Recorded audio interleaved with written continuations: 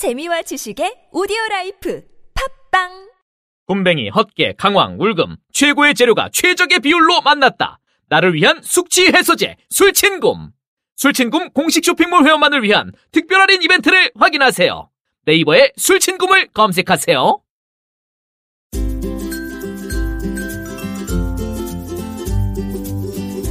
왕쌤의 교육 이야기.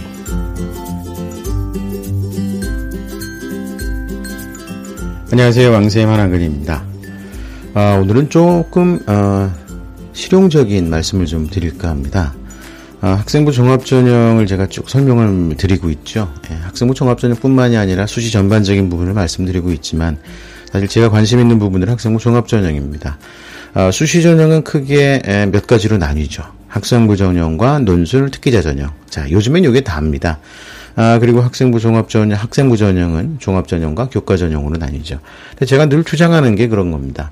어차피 학생부 종합전형 안에는 어마무시하게 많은 비중을 교과 성적이 차지하고 있기 때문에 결국 학생부 종합전형을 준비하는 거는 학생부 교과전형을 준비하는 것과 같다.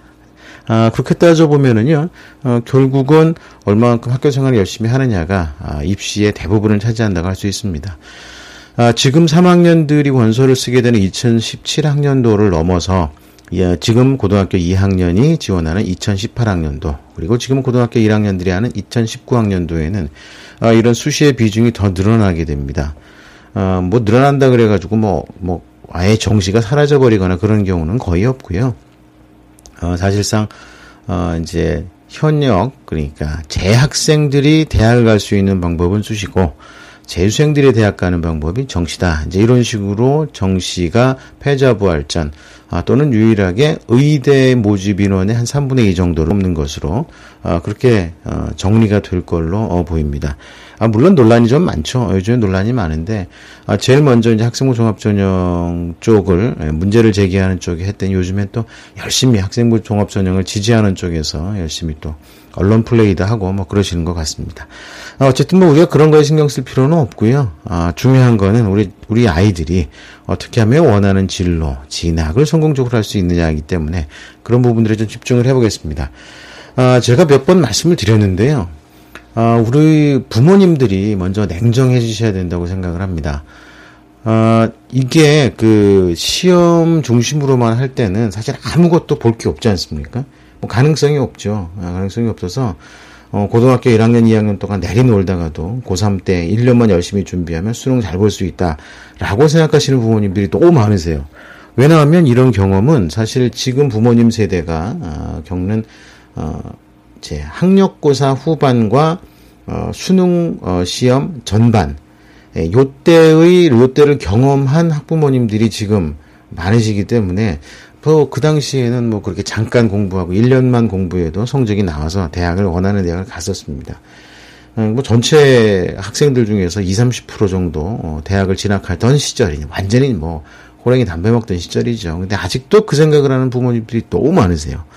그러니까 공부하면 된다. 이 공부하면 된다가 사실은 그 시절에는 됐었습니다. 그 시절에는 됐었는데 요즘에는 전체 학생들이 70%가 넘는 학생들이 대학을 진학을 하고요. 그리고 과거에는 공부 못하는 학생들, 우리 주변에서 솔직히 학원 다니고 과외하고 이러는 친구들을 보면 그래도 집안에 돈은 좀 있으면서 공부에는 별로 뜻이 없는 그런 친구들이 주로 그러지 않았습니까? 그런데 요즘에는 공부 잘하는 학생들, 집안이 좋은 학생들일수록 사교육에 열중이기 때문에 이거 쉽지가 않습니다. 뻔한 얘기, 제가 그동안에 계속했던 얘기를 왜 또 하느냐, 뭐냐면요. 우리 학부모님들께서 좀 냉정하게 판단해 보셔야 할 일이 좀 있습니다. 뭐냐면, 내신이나 모의고사에서 한 3, 4등급 정도 되는 학생들 있죠. 그러니까 반석차로 따지면은요, 10등에서 한 15등 정도 하는 학생들이라고 생각을 하시면 됩니다. 반석차로 10등에서 15등 정도. 이거 고등학교 기준입니다. 고등학교도 요즘에 대부분 30명 기준으로 생각을 하면 되는데요. 10에서 15등 정도 된다 그러면 참 부모님들 입장에서는 이제 아리까리합니다, 이거.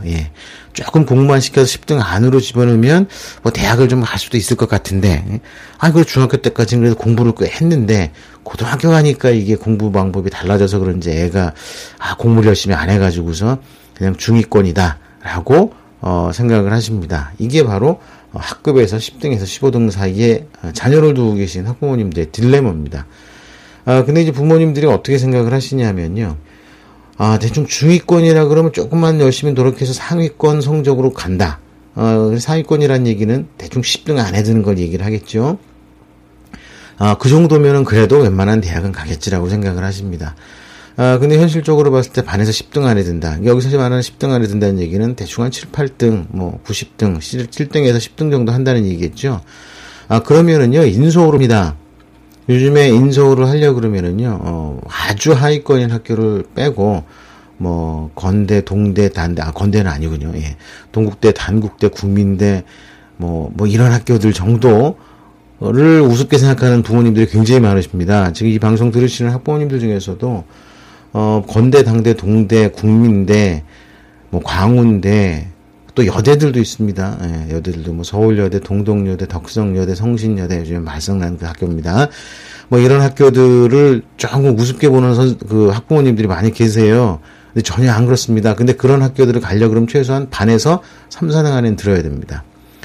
제가 말씀드린 이 등수 기준은요, 대도시에 있는 그냥 평범한 중위권, 그러니까 그 학교에서 서울대를 1명 정도 보내고 매년 연고대를 합해가지고서 중복 합격자 말고입니다. 예, 중복 합격자 말고 최종 등록 기준으로 해서 연고대를 한 2-3명 정도 보내고 성서한 중경외시를 한 10명 내외로 보내고, 자, 요런 학교들일 경우 그렇다는 얘기입니다. 자, 그런 학교들에서 조금 전에 말씀드린 그런 인서울 중위권 대학이나 중하위권 대학을 합격하려면 반에서 3, 4등은 해야 됩니다. 아무리 못해도 5등 안에 들어야 됩니다. 근데 사실 5등 안에 들어야 된다 하는 제 이야기도 어떤 분들이 들으면 막 화낼 겁니다. 무슨 소리냐.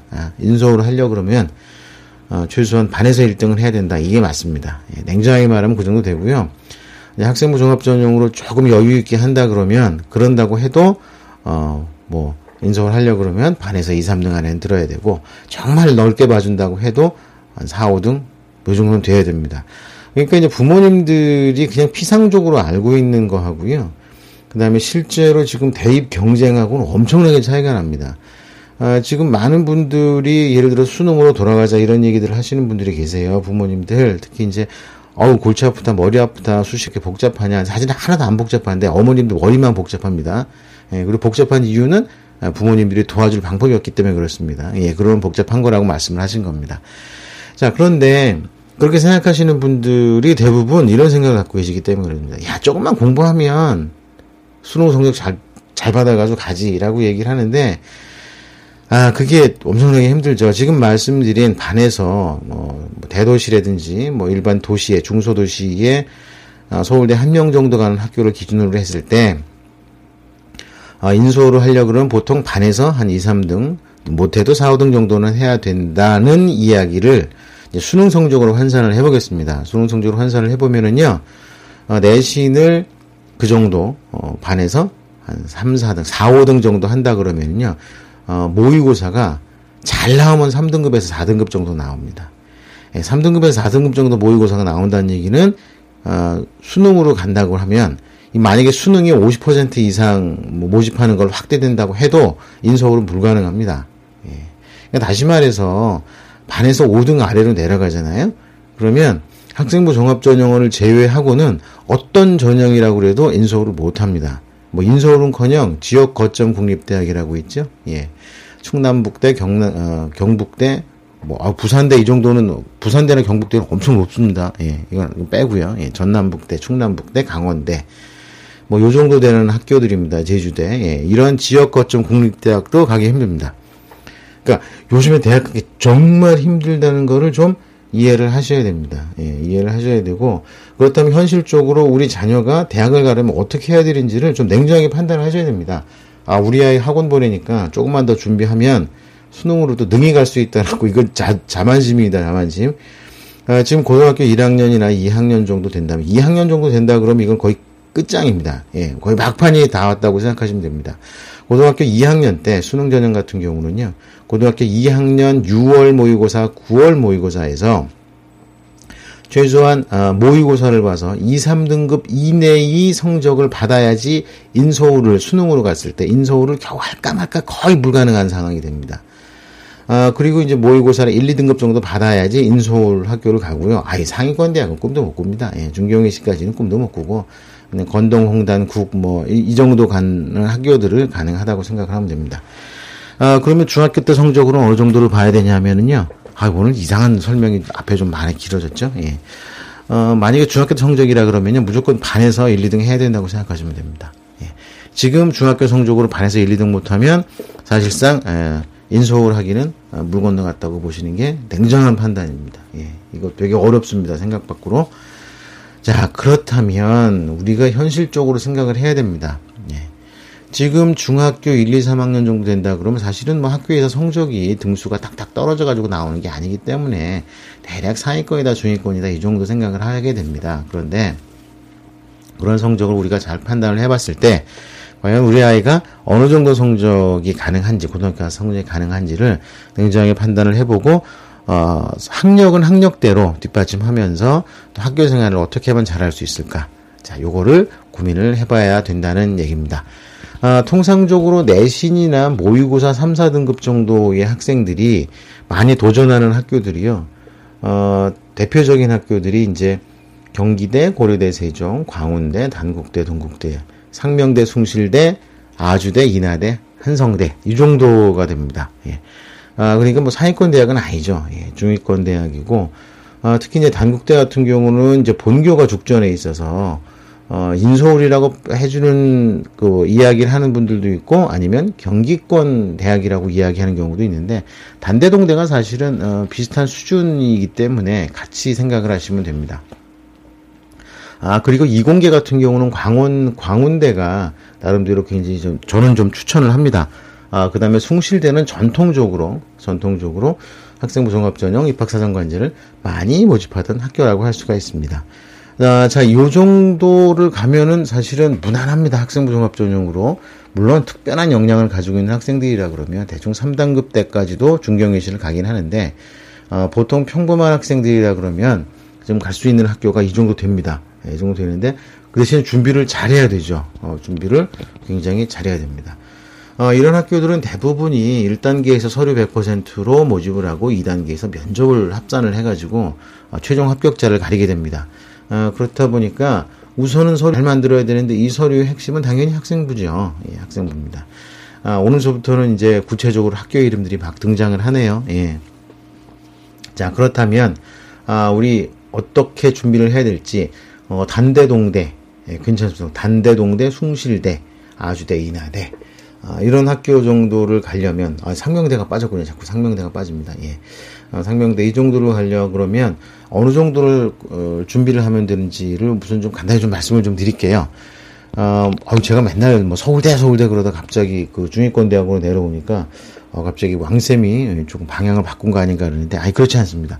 왜 그러냐면 너무 상위권 대학만 말씀을 드렸더니 그러면은 평범하게 공부하는 우리 아이들은 학생도 아니냐 막 이렇게 말씀하시는 분들이 계셔서 이게 원래 이렇게 말씀을 순서대로 드리는 건데요. 예, 우선 말씀을 좀 드립니다. 일단은 내신 등급이요. 내신 등급이 3, 4등급은 꾸준히 받아줘야 됩니다. 자, 그런데 근데 전제 조건이 있습니다. 전제 조건. 예, 전제 조건이 뭐냐면 꾸준히 성적이 향상되거나 유지가 되어야 된다는 게 전제 조건입니다.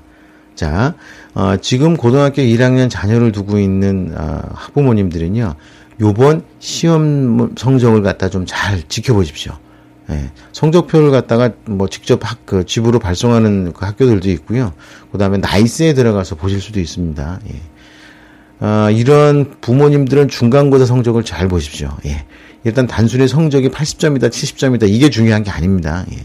상대적인 점수가 중요합니다. 그런데, 성적표에는 상대 등수가 나오질 않습니다. 예. 상대 등수가 나오지 않으니까, 제일 간단하고 쉬운 방법이 이런 겁니다.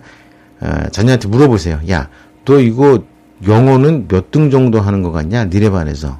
응? 이 정도 점수면 네가 5명 안에 드니 10명 안에 드니 한번 물어보십시오. 과목별로 물어보셔야 됩니다. 전체적으로 물어보면 이게 막 헷갈려서 안 됩니다.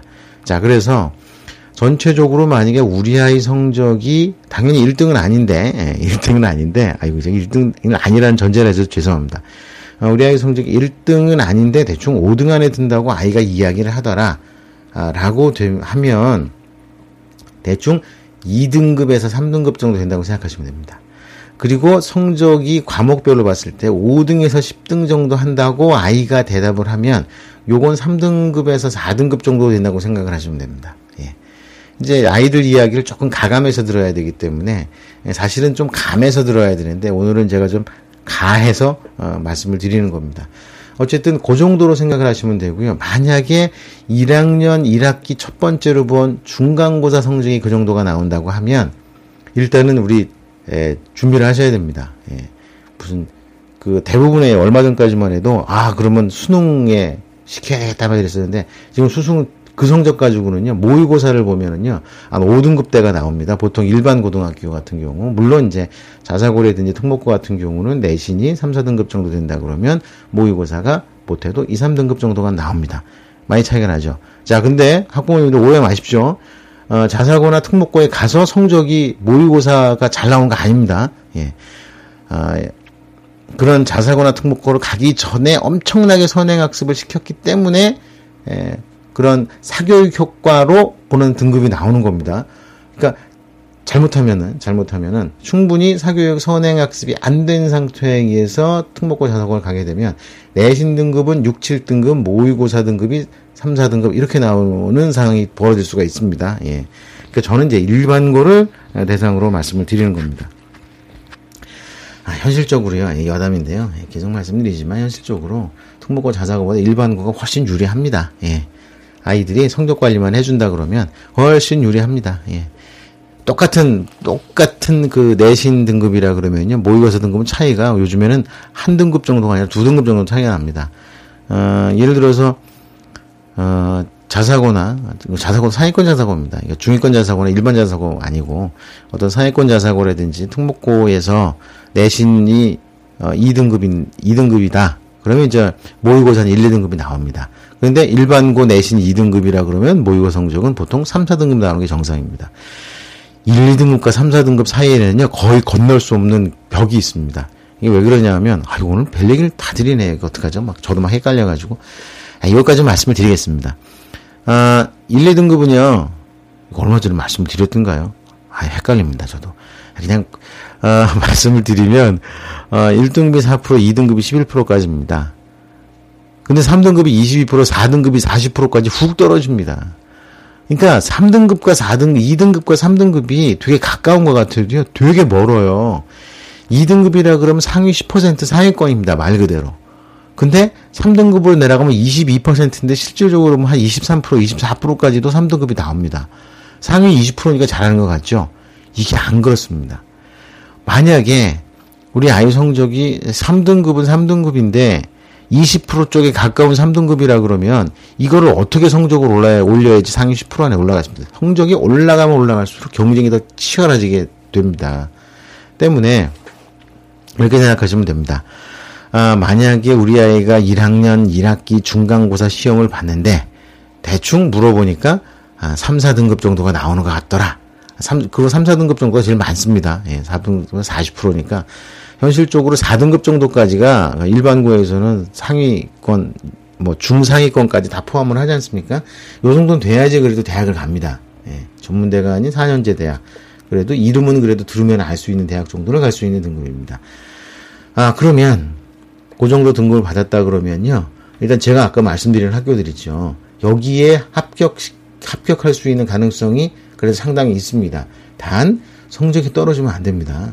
요번 중간고사 성적보다는 기말고사 성적이 올라야 되고 1학기 성적보다는 2학기 성적, 1학년 성적보다는 2학년 성적이 조금씩이라도 오르면 됩니다. 그렇다고 해서 성적이 오르라 그랬다고 어떤 부모님들은요, 너 1학년 때 평균 4등급 받았으니까 2학년 올라가가지고서 평균 2등급까지 올려. 말하긴 쉽죠. 4에서 2까지 3, 2 이렇게만 하면 되는데 근데 성적은 거의 불가능합니다. 어렵습니다. 불가능보다 어렵습니다. 그렇다면 성적을 조금씩이라도 올리면 됩니다. 예를 들어서 3.8등급이 3.5등급, 3.5등급이 3.3등급, 3.1등급이 2.8등급, 요 정도씩, 이것도 사실 되게 어려운데요. 요 정도만이라도 조금씩 올려주는 게 절대적으로 필요합니다. 예. 그래서 3년 동안만 꾸준히 가면, 지금 말씀드렸던 가톨릭대, 경기대, 아주대, 인하대, 숭실대, 상명대, 광운대, 단대, 동대, 국민대, 뭐 고대, 세종, 뭐 이런 학교들. 사실 고려대학교 세종 같은 경우는요, 학생부 종합전형이 없었어요. 예, 학생부 종합전형이 없었는데 새로 만들어진 거고요. 이제 서울에 있는 한성대 같은 경우도 이번에 새로 그 학생부 종합전형이 만들어졌습니다. 예. 뭐 어쨌든 그런 식으로 해서 대학을 갈 수가 있는 길이 열립니다.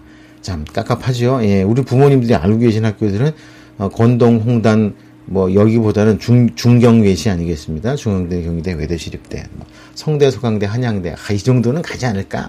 중학교 때 한 번은 반에서 3등도 했는데 뭐 이렇게 생각하시는 부모님들 많으실 거예요. 예. 고등학교 가서도 그런 생각을 하시면 큰일 납니다. 예, 자녀와 대화 단절됩니다. 예. 오늘은 제가 좀 겁나는 말씀을 드렸죠. 예. 어쨌든 이런 식으로 잘 판단을 하셔서 준비를 하시는 게 좋습니다. 자, 요렇게 해서 준비를 하는 겁니다. 요렇게 해서 준비를 하게 되니까. 자, 그러면 중학교를 보내고 있는 우리 부모님들은 어떻게 해야 되느냐? 예. 고등학교 오면 성적이 확 달라진다는데 중학교 때부터 왕창 학원을 다니고 아니면 중학교 때부터 동아리 활동이다 무슨 체험 활동이다 잔뜩 시켜 이거 다 아닙니다. 예. 중학교 때까지는 그냥 하고 싶은 거 하면서 놀라 그래도 상관은 없습니다. 중학교 때 성적이 고등학교까지 연결이 되는 경우는요, 사실상 뭐 한 30-40% 정도 많아봐야 그 정도밖에 안 됩니다. 나머지는 다 성적이 떨어지거나 또는 성적이 올라갑니다. 성적이 올라가는 게 좋겠죠. 예. 그러려면 최소한 영어하고 수학 뭐 그 중에서도 특히 수학 성적이 떨어지지 않도록 최소한 수학 성적 하나만은 좀 잡아주는 게 필요합니다. 중학교 때 수학 성적이 그래서 반에서 5손가락 안에 들었다. 꾸준히 요 정도까지만 만들어주면 고등학교 가서 나름대로 학생부 종합전형이나 수시 전형을 준비가 가능합니다. 예. 그래서 제가 웬만한 부모님들한테 그런 말씀을 드려요. 학원을 안 보내도 좋은데 수학만큼은 뭐 어떤 방법을 써서라도 뭐 부모님과 같이 하던 아니면 누구한테 부탁을 하던 아니면 수학학원만 보내던 어떤 방법을 통해서 수학만큼은 최소한 6개월 정도의 선행은 꼭 좀 부탁을 좀 드리는 겁니다. 지금 중3이라 그러면은요, 고등학교 1학년 1학기 과정까지. 지금 중2라면 중3까지 정도의 선행을 약간 하면서, 이건 약간입니다. 더 하면 안 됩니다. 어차피 다 잊어버리는 거 뭐하러 합니까? 예. 약간 선행을 하면서 현재 수학 성적을, 수학만입니다. 예, 수학 성적만을 그래도 5등 안에 5손가락 안에만 들게 해준다면, 이거 되게 좋습니다. 예, 이거 되게 좋습니다. 요런 식으로 해서 준비를 한다고 하면, 나름대로 고등학교 와서 특단의 방법을 사용을 하면, 원하는 대학, 상위권 대학에도 충분히 갈 수가 있다는 말씀을 드립니다. 자, 오랜만에 진로 실무를 말씀을 드렸죠. 예. 아무래도 이제 뭐, 어쨌든 학생부 종합전형은, 이제 이렇게 꾸준히 확대되어 왔는데요. 어느 정도 확대되는 과정 중에서 앞으로 한 2-3년 정도는 어느 정도 정비되는 과정을 좀 겪을 겁니다. 지금 정도의 수준에서, 지금 정도의 수준이라는 전체 모집 정원의 한 절반 정도를 학생부 종합전형으로 뽑는 걸 말합니다. 예. 자, 근데 왜 하위권 대학은 학생부 종합전형이 없냐는 말씀을 물어보는 분들이 많으세요. 근데 하위권 대학들 같은 경우는 학생부 종합전형으로 더 이상 내신 등급이 없습니다. 예를 들어서, 내신 5, 6등급 그 교과 전형으로 했을 때, 내신 4등급 내외의 학생들이 합격하는 학교들 같은 경우가 이제 일반적인 경기권, 수도권 또는 충청권의 대학들이면서 중위권 대학이라고 합니다. 이런 대학들은요, 낮게 내려가면 대충 4등급 때까지도 학생부 교과 전형에 합격자가 납니다. 그러면요, 학생부 종합전형으로 합격시킨다 그러면 거기서 보통 한 등급 정도가 낮으니까 5등급이나 6등급 학생들 중에서 실적이 있는 학생들을 선발을 해야 되는데 이런 학생들이 거의 없습니다. 일단 대학 진학에 대해서 별로 관심들이 없고 그 다음에 내신이 한 4등급, 5등급, 6등급 이 정도가 내려가면은 제대로 공부를 안 하는 학생들이 많아요. 그 다음에 뭐 동아리 활동 이런 거 준비 안 하는 학생도 많고 충분히 그 정도만 돼도 갈 수 있는 학교들이 많은데도 불구하고 안 합니다. 그러다 보니까 너무 학력이 떨어진 학생들이 학생부 종합전형에 원서를 쓰는 거예요. 그럼 아무것도 없이. 근데 그 지원한 학생들 중에서 뽑아야 된다는 건 정말 고통이죠. 그럴 바에 차라리 그냥 교과로만 뽑는다 라는 게 이제 중하위권 대학들의 판단이죠. 그래서 학생부 종합전형은 대한민국에서 학생부 종합전형 가장 많이 하는 학교가 서울대하고요, 과기원들이에요. 대한민국에서 가장 가기 어렵다는 가장 상위권에 있는 명문대학이라는 학교에서 학생부 종합전형이 가장 충실하고요. 아래로 내려오면 내려올수록 학생부 종합전형을 못합니다. 예, 이런 사항을 이제 부모님들이 이해를 하시면 됩니다. 자, 오늘은 좀 진로 실무를 말씀을 드렸습니다. 진로 실무를 말씀드렸는데 더 긴 얘기를 좀 드렸어야 되는데 뭐 어쨌든 이번 중간고사가 끝났으니까 이 중간고사에 맞춰서 우리 아이의 진로, 진학 준비를 어떻게 해야 될지에 대한 설명 말씀을 드린 겁니다. 자, 참 1학년 했으니까 2학년 말씀을 안 드렸는데 2학년 같은 경우는요. 확인을 해보십시오. 1학년 1학기 중간고사 성적이 과연 2학년 1학기 중간고사 성적이 1학년 때의 성적과 비교했을 때 올랐는지 내렸는지 요거부터 확인을 하시면 됩니다. 자, 만약에 지금 올랐다면 지금 현재 가지고 있는 내신 등급, 모의고사 3, 4등급이라고 하면 아까 제가 말씀드린 학교들이 가능하다는 얘기죠. 그 학교보다 높은 학교도 가능합니다. 그런데 만약에 정체되어 있거나 후퇴를 했다면 이거 굉장히 심각한 상황이라고 볼 수가 있습니다. 자, 그러니까 그런 걸 잘 판단을 해서 준비를 시작을 하시는 게 좋겠죠.